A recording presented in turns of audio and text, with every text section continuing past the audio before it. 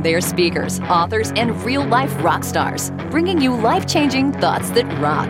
Taking conversation all the way to 11. Most shows only go to 10. Well, it's one louder, isn't it? These go to 11. This is Thoughts That Rock. Now, here are your hosts, Jim Knight and Brant Menswar.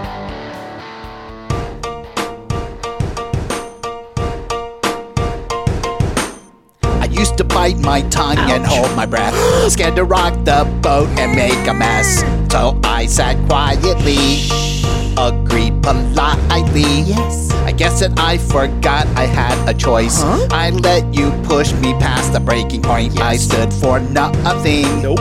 So I fell for everything. Held me down, but I got up. Get off me. Already brushing off the dust. What? You hear my voice, you hear that sound. Yeah.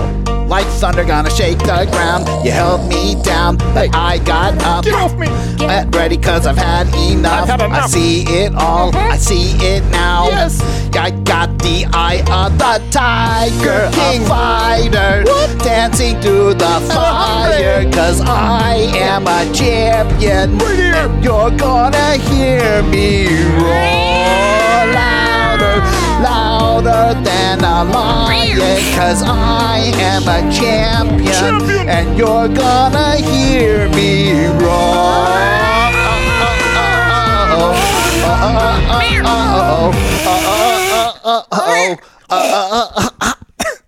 Sorry.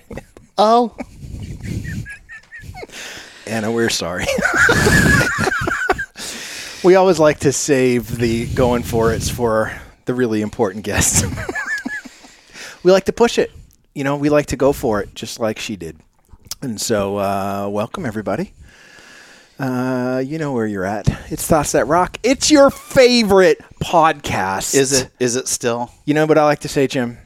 We're the Spanx of leadership nuggets because we like to cram a whole bunch into a very tight space. I have a feeling we're going to be apologizing to Anna quite a bit. Today's episode is brought to you by Spanx Leadership Nuggets.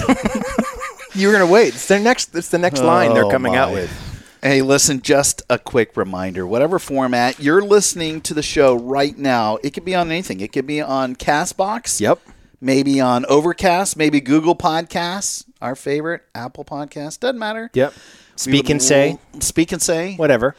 Take a moment. Do us a favor. If you at all are a fan of what you hear, just give us a rating. You know, just take a moment to put down a rating. We prefer the number. Is that 5? Is it not too hard to ask?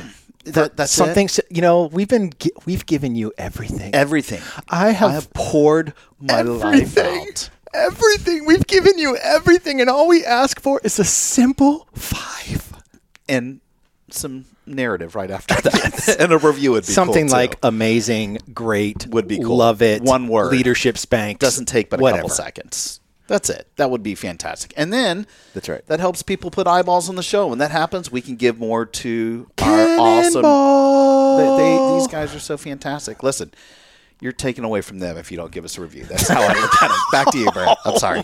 I'm sorry.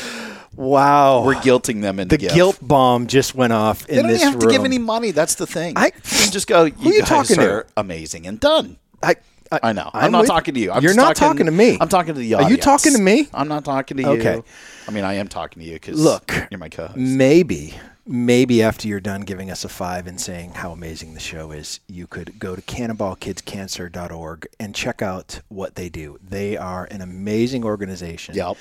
That helps families who've been told they've run out of options for their children battling pediatric cancer. And what they do is they go out and either find a trial or fund a trial to try to extend the life of these children that are battling. And so if you know our story at all, you know that's near and dear to our hearts. And we would just love it if you would go check them out, support them with everything you got. You want to stroke them a check for $1 million, make it $2 million, and it's cannonballkidscancer.org. And listen, we know how busy you are too. You got a lot of stuff happening in your life. I'm so busy, Jim. And just, again, you think I'm talking directly to you. I'm sitting across sorry. you, but stop looking at me. There are other people that are listening right That's now. Fine. You, the proverbial other than Brant, okay. you I'm sorry. is who I'm talking My to. bad. You guys have a lot going on. Yes. And it doesn't really matter what you're doing. I just Doesn't. know that trying to step away and do a little bit of personal development, that stuff is pretty important. Listen, we just want to make sure that you can find a little bit of these leadership nuggets in your life, which is why it doesn't really matter what you're right now doing. You could be stuck on the DEO website. What? Maybe you're having tea and biscuits on your patio. Oh, I like the tea. Or you're picking up seashells in Myrtle Beach. Doesn't really matter to us. We just want to be the 30 to 40 minutes that you've been looking forward to all week. All week. Check this out. Let's do it. Boo-boo. Man, our guest today is excited. on. I'm so excited. I thought you were saying, oh, here we go, start over. No, I'm really excited. Our guest today is Anna Eskamani, who, among other things, is a nonprofit professional. She's an organizer. She's a writer. She's a self-proclaimed feminist and is currently the representative for Florida State House District 47. Whoop, whoop. We are so thrilled. Anna, welcome to Thoughts That Rock. Oh, thanks so much for having me. It's awesome to be here. Yeah, thank you. Thank you for taking time. We know how extremely busy you are, and I hope we talk about some of the things that you're doing right now. And we will absolutely have Anna's full bio posted in the show notes, but just a few cool highlights we thought we would throw out there. First off, Brant and I are here in Central Florida, and Anna is an Orlando native, so we're happy about that. And she's currently working on her PhD at UCF studying public affairs. She has a proven track record in building consensus while fighting unapologetically for progressive values. She was the Senior Director of Public Affairs and Communications for Planned Parenthood of Southwest and Central Florida. And in November 2018, very excited, she was elected to office as the first Iranian American elected to any public office in Florida. And we're just so thrilled because she's fought for a lot of big issues that are going on right now. Just truly, we think, lighting up the state and really the nation. I think because of just the tireless work that she's doing with COVID-19 and the outbreak and focusing more on testing and ensuring hundreds of thousands of people are receiving unemployment and small business relief. She's a true warrior for hardworking employees and families. And really, have we set her up enough? You know, wow. Can I just say it's so nice to read about a public leader and not go with, let's see. She nice. has put her foot in her mouth about 8 times in the last 36 minutes. Yes. She's filed bankruptcy. She's played some golf. She has, it's just an endless thing to see actually refreshing what is possible. Thank you so much, Anna, for being here with us. Thank you. Thank you. For the record, I'm also really bad at golf. Well, there, you probably have a saving grace. That's then. right. We love that. So we're going to avoid the long traditional interview format. I pretty much read off all the awesome stuff in the bio, but we want to jump right to the heart of the matter and get to these great pieces of advice that our audience really looks forward to. So, Anna, the floor is open. We're going to leave it to you. What is your thought that rocks? Thoughts that rock. Number 1. Those who think they know everything know nothing. Ooh. Well, I don't know that there's a more perfect time right now than for this thought. Can you unpack that a little bit for us? For sure. This actually comes from my mom, who folks might know passed away when I was 13 years old. So, it's funny because when you think about like words that rock and moments that really stick with you, like for me, a lot of that sage advice came at a very young age, and I only had 13 years with my mom to get what I could from her and with her. And so it sticks to me as being, very sentimental. But the phrase itself, it speaks to this notion that none of us is going to know everything, and that's why it's so important that we're self-reflective, that we ask questions, that we challenge ourselves, and also surround yourself with folks that know more than you, right? And it's not something to be embarrassed about or ashamed about, but it's a reminder that we all build power together. And so, my success doesn't have to be tied to your failure. Like, we can all be successful together, and that's what kind of resonates in these very few words for me. So good. Well, I think that this should be one of the required thoughts for anybody who is serving publicly. It's this this idea that you are at least entering into every situation with an open mind and an open heart to know that they're. And this is the struggle that we're facing right now, right? Is this idea that there's this narrative that is coming from our Black brothers and sisters that is largely going unheard and has been for a very long time. And we have built this other sort of narrative as to what our lives are like, which are not the same, and we don't face the same challenges, and we don't understand what it's like to live in the state of the world that they do. And so it's very important to understand that we don't know everything, and if you think you do, you're really setting yourselves up for failure. And I think that is what we are seeing with a lot of people who don't understand the current situation. How do you think that your thought really applies to some of those racial tensions we're seeing right now? I agree wholeheartedly. And you know, these words, we've heard them in different formations from philosophers, you know, from writers, and, you know, in my case, from my mom.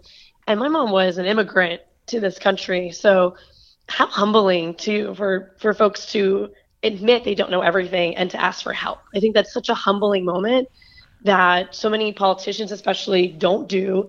And if anything, it's almost seen as a weakness if a politician or, you know, an average person asks for help, right? Like, it's almost seen as something you should be embarrassed and shamed about. But again, to be reminded that, like, I don't live in your shoes. I don't know. I can't even imagine, you know, what it's like to live and breathe in your everyday environment, but we can damn well ask and try, right? Yeah. And try to empathize and not take up the room, but show up in the room, right? And listen. And I give so much kudos to many of my friends who are stepping back and listening right now, you know, before making assumptions or drawing judgment. Yeah, I think it's, well, first of all, I love the fact that your voice is even struggling right now because you've been out protesting for days. Yeah. Which we love that about you. And, you know, last night I was watching Conan at 11 o'clock, and he had Van Jones on. And, you know, one of the things that they talked about, that Van was talking about, was that the really troubling sort of factor right now is that, you know, they're raising their children in their house, and they've always had this sort of explanation of, if something like this ever happens, you yes sir, and it's yes ma'am, and it's don't cause any problems, and it's put your hands behind your back, and it's don't speak out of turn, and it's don't this, and they've taught everything to do it right so that you don't get hurt. And what we just witnessed with George Floyd is somebody trying to do everything right, saying all the right things, and it being ignored, and to watch that play out right in front of our eyes, where all the great advice that they've been giving their children for years was moot. Right. Completely moot. And something else too is that class doesn't even seem to matter, right? Like, there's so much data out there that says, you know, even if you are an African-American male who, you know, is of means or is middle class, like, it doesn't make a difference, you know, like and we saw that in Central Park with Amy Cooper and Christian Cooper, right? Like, and to your point, like, Mr. Cooper in this situation, like, he did everything that he was taught to do. Generations of Black families, like, you know, teaching these type of prevention tactics, and it didn't work for him. And this is in Central Park in broad daylight, right? Yeah. So, I mean, like, serious issues to unpack, and a lot of listening for all of us to do. How do you know, in Central Florida, I was just watching some news clips that were really singling out the Orlando police chief, and I think the sheriff as well, that were some of the first ones that were starting to take a knee and pray with some of the protesters. And, you know, we've obviously had a little bit of damage here in Central Florida, not as much as some of the bigger, you know, the more dense cities. But maybe looking at your thought, how would you say right now that people could come to this conclusion? I mean, for sure there's a lot of emotions involved, but how can we get across to whatever side somebody is on, how can they come to that knowledge is whatever their perception is, even if they're completely and totally wrong on the other side's opinion, how can we get to this point that they really know nothing? They really need to somehow step back and see the other's perspective. Right. I mean, two quick reactions, right? So I was not at Sunday's protest where we saw that moment happen.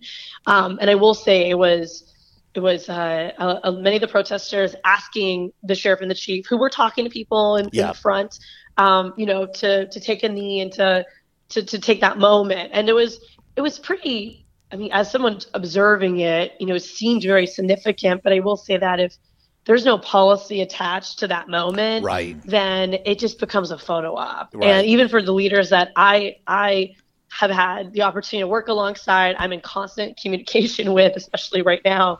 I've been encouraging folks, if you're please, try not to use tear gas, try to find ways to de-escalate that aren't going to create more distrust, because that's essentially what took place, right? Is that moment happened, but then maybe an hour later, protesters went to, I think, 408 again, and, faced tear gas.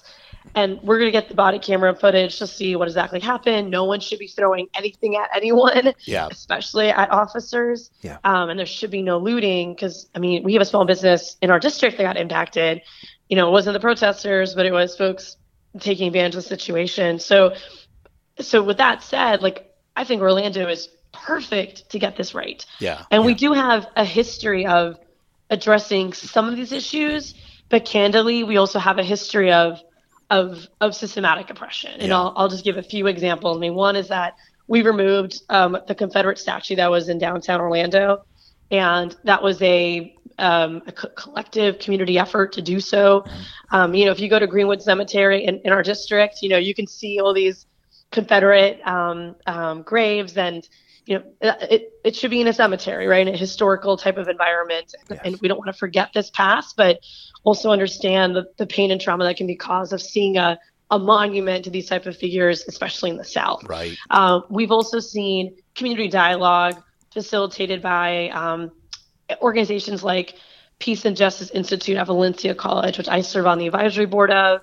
And they used to do, back in 2016, they would do Speak Out Orlando, and they're basically these coffee conversations with cops and everyday people, to try to build those bonds before you're out in a community together, right? But build it in safe and organic environments like that. But at the same time, y'all, we know that it was just less than a year ago where a 6-year-old Black girl was arrested at an Orlando charter school for being a kid, right? Yes. And then we also know that Orlando does not have the best rates of the killing of Black men at the hand of law enforcement. This is based on, I think it was 2018 data, but we're one of the top 15 cities in the country. We're not the top, but we're there, and that's not good. And then even just the concerns around surveillance, and maybe 2 years ago, Orlando Police Department contracted with Amazon for piloting facial recognition technology. You didn't tell the public about it, so that led to a lot of privacy concerns. Mm-hmm. And so, and I'll tell you, from a state perspective, we have filed reform legislation. I've been in office almost 2 years. Every session, we have sponsored criminal justice reform legislation, and never moves because, in particular, though they are bipartisan in nature, the Chief Association, the Sheriff Association, the police unions, and the prosecutors tend to be the coalition against reform. So there's systematic issues that need to be completely just, changed 100%. And then, of course, there's local policy that can be transformational. And again, I feel like Orlando is so primed to be that model. Yeah. But we gotta start the dialogue. We gotta let directly impacted people have a seat at the table. I was invited to a Zoom call in our COVID-19 worlds, right? A Zoom call yesterday with a collection of faith leaders, and it was diverse, but it was African American faith leaders, it was Latino, it was white faith leaders. And then, I was just, again, there to listen myself, and never unmuted my line, but listened the whole time. And there were moments where, it kind of felt like a repeat tape was playing, like, well, let's do a vigil, and it's like, no, y'all gotta go to a protest and protect the protesters and talk to them, faith leaders, right? Like, don't just make assumptions about. And it was really compelling because that's what the African American leaders were basically saying, compared to the white faith leaders who are kind of like, oh, well, let's go do something, in our church and all this stuff. And it's like, gotta get outside. Like, you gotta get outside. It's so uncomfortable to, do something different and to even talk about race. But that's why it's so important. And like, to some degree, that's why it's so special. Like, it's special because it's uncomfortable, and we have to be okay with that and sit in that. Yeah. So, we're like at that cusp, and I told those faith leaders when I was invited to be on that call, I said, I'll contribute however y'all think is meaningful, but I really, really urge you to invite directly impacted people. And by that, I mean folks who were formerly incarcerated, the loved ones of the incarcerated, and of course, folks who have faced police brutality. Like, they should be telling you what to do, right? Yeah. Not the other way around. I think first off, that's awesome. And all of those examples are, again, happening all over the country. And I think, Orlando or Central Florida can be sort of a model. I do see more, officials that are starting to take that same approach, whether they're being invited or doing it on their own. But Absolutely. I hope that Central Florida and the state in general can be a model for other states. And certainly, for what you're doing, KT, our community manager, refers to you as our unemployment angel. I mean, even in that arena, and you just working tirelessly for people, I think you're sort of not just the voice of the generation, you're the voice of the state. And I hope that people are listening more to you on the things that you hold true to your heart. But I think you're right. I think it's a confluence of events, of some things that are going on. It's probably not one thing. I think you said it best with it being systemic. And, this isn't going to be an easy solve, but there's certainly some things that we could immediately start doing to make it easier. Right. Yeah. I agree wholeheartedly. And I appreciate, the notion of, my voice being, one that can have an impact. And I'll add to that, I think it's the responsibility of lawmakers like myself who have platforms to help amplify other people's voices, just like what you're doing today, right? Yeah. Like, it's so important that we use our platforms. Each one of us are influencers in our own communities. And so, like, I have been texting some of my Black friends and, constituents and basically just saying, hey, if there's something you want us to post online, an article you've read or a personal testimony, send it my way and we'll post it, and just kind of like letting go of like control a little bit. Right. And saying like, you got something to say, I got a place where you can say it. And that's awesome. And let's do it. I think so one of the things, Anna, that I am struggling when I see sort of everything that's happening right now is, I read something the other day that said the right side is always on the side of the oppressed. And as I'm sort of looking at that, and the thing that makes me nervous is there's so many emotions that are sort of out there right now, and so many emotional triggers that in a way, it reminds me a bit of what we witnessed with the Me Too movement not too long ago, where some things were brought to light, emotions ran really hot, and we started to see what I like to call lipstick change. It's the knee-jerk reaction to just let's make some changes here on the surface. Let's look and see what everyone is screaming for and give it to them to appease them. But that change is not based in values. It's based on emotion. And so as much as I love seeing people out protesting and raising their voice and standing with each other arm in arm, I love that. But I really feel like there needs to be a call towards going inside ourselves and saying, why do you think this is okay? What are those values that you possess that you can hold on to? Because if we're going to see long-standing systematic change, it has to be born from values, because those are the things that keep us committed to having these things exist. And when we get so emotionally ramped up, the minute that time passes and washes over and everything starts to calm down, we start to see some of the same issues, and all of that change that we hoped for in the Me Too movement, we saw maybe 10% of what needed to happen.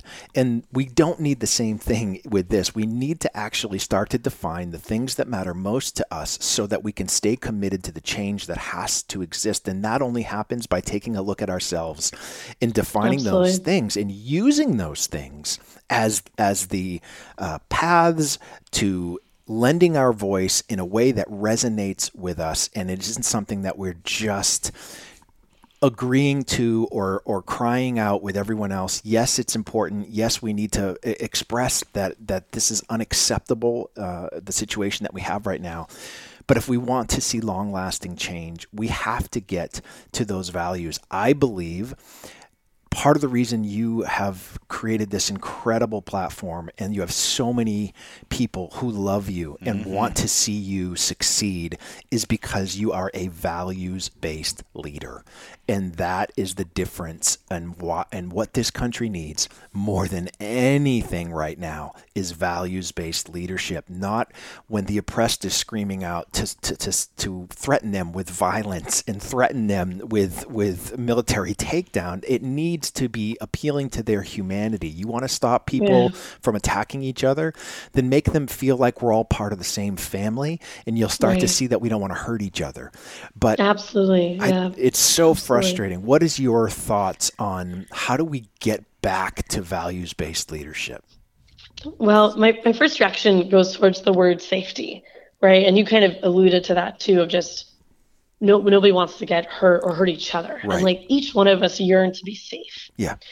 And if we lead with that as our main value of creating spaces where everyone is safe, and that includes the the context of this scenario, right? Yeah. I'm talking about not just the folks that are expressing the oppression that they have felt for generations, but also their allies, also those that are still, watching from afar, not knowing how to process this, or in some cases drawing a lot of judgment about this.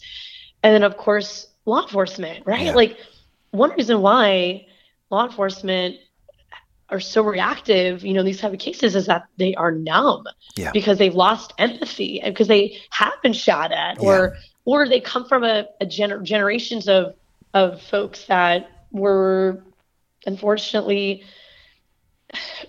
suffered their own poverty, right? And looked at others as scapegoats. I mean, that's very common. You have many families that are generations of cops, and so they've shared their values of their experiences over the years, so that becomes ingrained in you. And there isn't enough training on de-escalation compared to training on how to use a firearm. That's for sure, right? You can tell even by the hours that folks in law enforcement have to commit to the different layers of their job.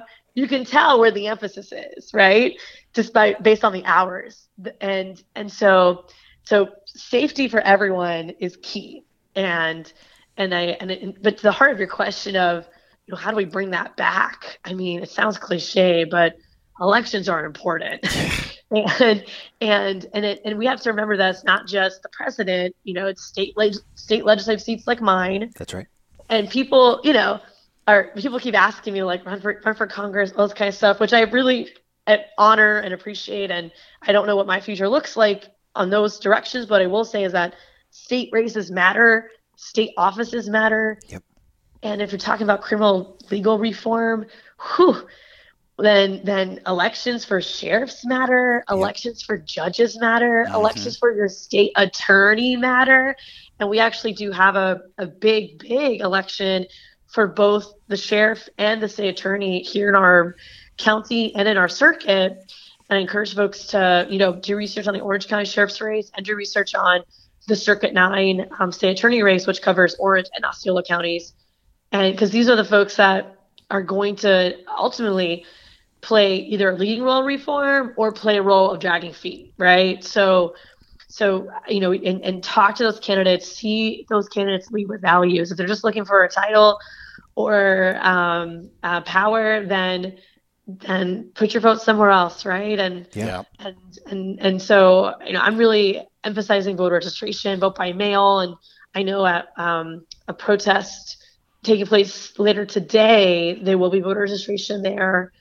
And so, to think about all the ways that you can contribute to help elect people that have values. And I think vulnerability is something, again, that politicians are very rare to demonstrate. And I try to do it all the time. And, again, another example, back to that photo of the sheriff and the chief, taking a knee, like I actually updated the status of the photo that I posted to say, hey, update, later in the day, tear gas was used. A lot of folks are upset about that. Just to kind of let everyone know, hey, this is nuanced. Yes. It is not clear, everything about this is very gray. We got to dive into it together. Well, it goes right back to your thought. I mean, everybody doesn't know everything, right? If you think that, then you really know nothing. And Absolutely. when I was a newly promoted manager, I was in the restaurant industry the majority of my career. I also worked with KT at Hard Rock, and I was just a host until I got promoted to being a manager. And I just thought, you know what, my leadership skills are probably green. And if I was going to have, I was one thing when I was a host trainer, I was probably thinking in my head that I was all that, but you move into a leadership role and it's a totally different world. And I thought, so different. If I'm going to contribute and have conversations with general managers and directors of operation, I need to continuously strengthen my knowledge base. And, I know for a fact that everybody is smarter than I am at something. I'm always trying to figure out what is it that you're smart about. I tell them that all the time. All the time. I get beaten up on it. It's tough over here.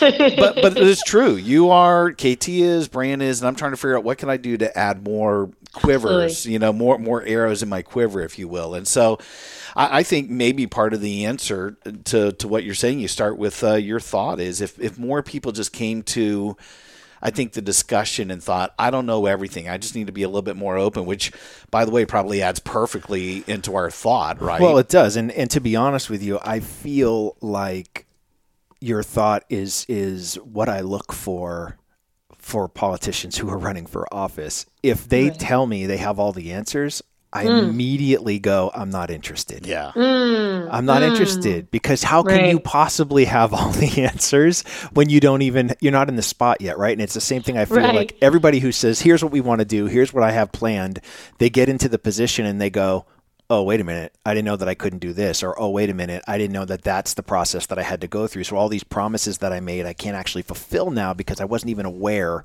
of the situation that happens when you are actually elected into that role.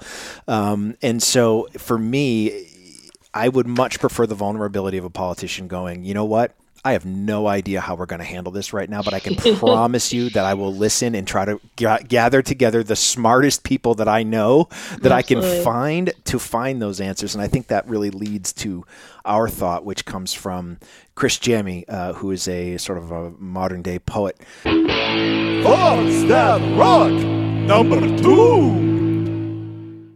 Who says, it's not at all hard to understand a person. It's only hard to listen without bias. Yes.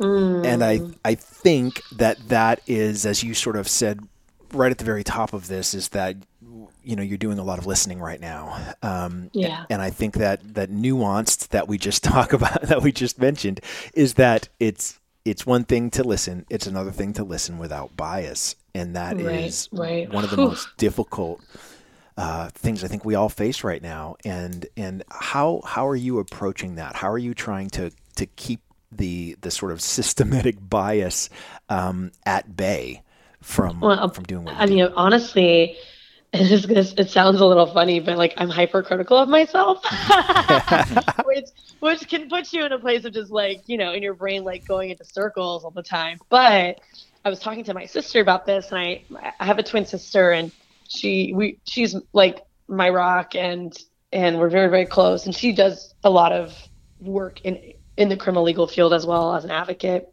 So we were talking about this because, especially even each one of us have our different groups of friends or groups of communities, right? And so we're seeing like different reactions in different spaces, and there's some folks that, you know, are attacking me for different reasons, and you got to get used to it as like an official anyways. But, you know, it forces you to always like be self-aware and to reflect and to be critical. And my sister and I were talking about, you know, even just unpacking privilege requires all three of those things. And unpacking privilege is something where you are critical, and it's better that we're critical than completely ignoring it. So I'm always, you know, just kind of like, I question even my own, you know, like intentions about, just to make sure like, okay, like, does that make sense? Like, and is that showing up in a positive way? And one example, so I was talking to one of my friends, who he is African American. He's been organizing some different virtual events, and we always like DM each other, you know, one of those like late night DMs about different political issues, whatever. So I checked in with him, and he sent me this event that was being hosted that was called Sisters in the Movement. And it was for like fierce Black women attorneys, you know, kind of doing a forum. And I was like, oh, that's awesome. I'm going to amplify that for y'all. We're going to post and share it. And he was like, oh, would you want to speak? And I was like, oh, no, I don't need to speak. I'm just going to be there, you know? Yeah. And it was so funny because it was like, and it's, you know, there's this like, I don't know if it's an assumption or just bad like history, but, you know, a politician's like always wanting to speak, right? And like always inserting themselves and like just showing up for the microphone, right? And I have been challenged that since day one, because again, like I think as an accomplice, you got to show up. Like, don't show up because you're getting something out of it. Like, show up because you're there to listen, learn, and demonstrate solidarity. And it was so funny too because you know, during the Zoom happens, like, you know, I'm tuned in, I'm watching, and I was so happy because there were really great attendance, and I could tell some folks came from our Facebook posts. I was like, yes, you know, like we helped get some new faces in the room, and the organizer tried to unmute my mic and asked me if I wanted to speak, and so it was like another test. It was another test, right? And I was just like, no, I am here just to listen. Thank you, you know, and I put myself back on mute. And I just felt like the universe was like really like, you know, trying my values. You know what I mean? Yeah. And I was so like, and you know, just like nothing but gratitude, right? And like we need more folks to do that right now. No doubt. More folks step back and show up. And if as a politician can do that, you can too, right? And I also hope that it models it. Like I'm trying to model this behavior for my colleagues, right? Because again, talking about our different like communities, like one of my other communities is a bunch of politicians, right? That I get thrown into. And so I'm like, let me just model like, you know, based on the feedback I'm getting. And I always ask for feedback. And I checked in with one of my other friends she's like a leading voice in Black spaces here in Central Florida. And I always check in with her whenever there's situations of racial disparities, you know, whether it's to see who we can amplify from her space or if she wants to add something to it. And, you know, I checked in with her this morning and, you know, just to make sure I was like, you know, how am I showing up? Right. So I think that's a part of it too, is, you know, check in with the folks directly impacted. Right. And read what they're posting and share that and amplify that. And all that will make a big difference. Yeah, I think it's, you know, first of all, I think we've been conditioned for politicians for the most part to every time you speak, I expect to hear after you finish, this message was approved by Anna Eskamani. Right. You know? Right. And so that. Or ask for money or something. Yeah, right? Exactly. But, you know, the two things that you've pointed out on this, and again, we can't thank you enough. We know how busy you are, and literally in the middle of these crises, you're really, your voice is needed, and we are thankful that it is you who is raising that voice. The two things that you bring up all the time are that you keep saying to yourself, how am I showing up, right? The idea that you have the level of self-awareness that you do is comforting to people like us who, you represent our voices. Yeah. And the second thing that you are constantly asking is, how can we amplify others? That is the thing that's missing from politics all the time, because it's pushing an agenda that's typically not the voice of the oppressed. And so you are listening to those in need, and you are actively amplifying others throughout your platform. And I don't know of a better way to describe what democracy actually is. And with this generational prejudice that you mentioned earlier, of just that gets passed on from one generation to the next, and it maybe they're police officers, maybe they're school teachers, maybe they are wherever that happens. The democratic process is one of the best ways to battle that generational prejudice. And until we realize it, until we sit there and go, we have a voice, and I love that we are raising our voice in unison to speak out against these atrocities, but we have to keep those voices in unison into the voting booths to actually start to see the change that we need. Absolutely. And it reminds me of one last thought I'll toss into the space, and that's give without expectation. And that has been one of my mantras for, I could say decades, but I'm 30, so like not that many decades. But it's decades. It's like I've always reminded. I felt that when I was at UCF as a college Democrat, just trying to help my fellow students get registered to vote, and many of them would yell back at me and not want to do it and that kind of stuff. And so, you just kind of remind yourself, just keep giving, but don't ask for anything in return, right? And and these conversations, they don't happen overnight. And if one person shuts you out now, just remember that it's not the one only time you can have that conversation with them. This is transformation work is consistent. It does not happen overnight. It doesn't happen with a burst of energy or enthusiasm. It takes place because we keep having this conversation with each other, and the door's always open. And part of me does say, I remind folks, like, it's not the oppressed job to also fix this, right? Like, we all have a role to play. So don't put all the weight on Black folks to correct problems that a lot of white folks were leading facilitators of, right? We got to do it together. So, there's always that reminder too of we all got to give without expectation and just see what happens. And hopefully it inspires more people to do the same. I love that. She gave us two thoughts. She did. She's a value add. She is. I was thinking the one thing that both of you said, and I love this, you first listen, but then you're using that platform to amp it up. And the only thing that I would point out is it has to be in that order, right? Because there certainly are a ton of people that are amping up. They might be screaming at the top of their lungs, no matter, how emotional, how right they are, or whatever it is. I think it's that whole point of listening has to happen first, and then you can take it to the next level. And part of this is because I think it's just ingrained in us. We've all, when you think about the types of communication, we have all had really good training and education on writing, on speaking, right? But we don't have any education on listening. And so you almost have to go to a class or read a book or get somebody's mentality, or in your case, be a model. And because you're the model for people, I think they can start to think, and so this sort of connects the two thoughts. Let me just first assume I don't know everything, right? I don't know everything. I've got to really just sort of sit there and listen. And then you think of Chris Jammy's thought. It's not hard to understand a person. It's only hard to listen without bias. If you could just somehow put these two in perspective, really get a clear picture, who knows? You might actually have your mind change. But at the very least, you're not going to have all the emotional rhetoric that comes with it. But now you can have an honest-to-goodness conversation, whether it's democratic or whether it's just you have a point of view, but at least it's not one-sided. This is all that I know. So, I guess my point on that is make sure that you're listening first before you amp it up. But, geez, do we need more people like yourself in being the model to listen? And, we're just so thankful for you.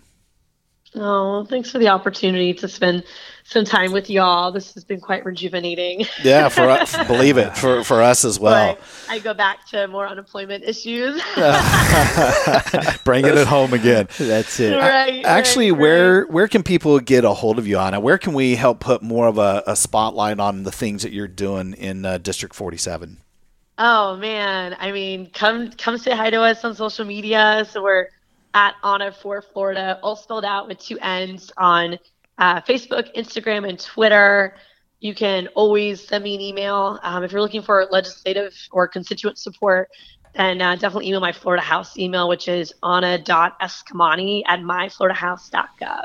And we do have, our district office, but we haven't opened it formally back up yet just due to COVID-19. But we're checking our voicemails, multiple times a day and always by the email. So don't be shy to reach out. That's awesome. Well, Brant definitely wants you to run for Congress because I think he's running for District 47. He's getting into politics. Oh, yes, no. Yes. He was teaching. He was preaching today along with you. We got to build a bench. Yeah. No. Is there a VP of State House? How does that work? Can you take Kim Grasshopper underneath your wing? Listen, I would wish. We only have a staff of 2. Like, they do No, really? Yeah, staff Wow. of 2. And actually, Florida, Georgia, they don't even give Georgia lawmakers like money for offices. Like, it's so bad. And I mean, every state does it differently. But Wow. we have a part-time legislature. So I'm only in Tallahassee 4 or 5 months of the year, and a staff of 2. So we are constantly, we're all wearing multiple hats. Like, we're blessed to have an incredible volunteer and intern family that help manage our capacity. But yeah, we that's a whole other conversation. But just like invest more in like public systems, to address constituent concerns or make unemployment work or make sure all the schools are well funded. Like, whole other bucket of stuff. But it's all tied together. Just to make one more shine on Anna's halo, she also, a lot of people don't know that she donated her salary just to, make sure we feel so inadequate right now. I'll say it here first. One of our constituents donated $5,000 to help give it out to people. Wow. So again, give with that expectation. You don't know who else is going to do the same. So we haven't announced it yet, but I just got the check in my hand today, but I'm going to do another, social media request if folks need the support. We still have tons of Venmo requests that I reached my weekly giveaway on Venmo, so they won't let me give anything else. So I'm waiting for that week to end. And there's so many pending folks who've seen 0 since, March and April. So super blessed. We live in a great town. That's for sure. Yeah, we do. We took up a little bit more extra time with you, and we know that you're busy. You are fantastic, and we can't thank you enough for just spending a little bit of time with us. Absolutely. No, absolutely. Y'all be safe. Rockstar. We'll talk to you soon. You bet. Bye-bye. Hey, rock stars, thanks so much for tuning in. If you like what you've heard, please subscribe so you don't ever miss an episode. Yeah, and if you're interested in having Brant or me or both of us speak at your event, we both used to be exclusively represented by Kepler Speakers, but now it's just me. Brant is on his own. So to hire Brant, good luck getting a hold of him. For me or both of us, contact us directly at thoughtsthatrock.com. Until next time, rock on!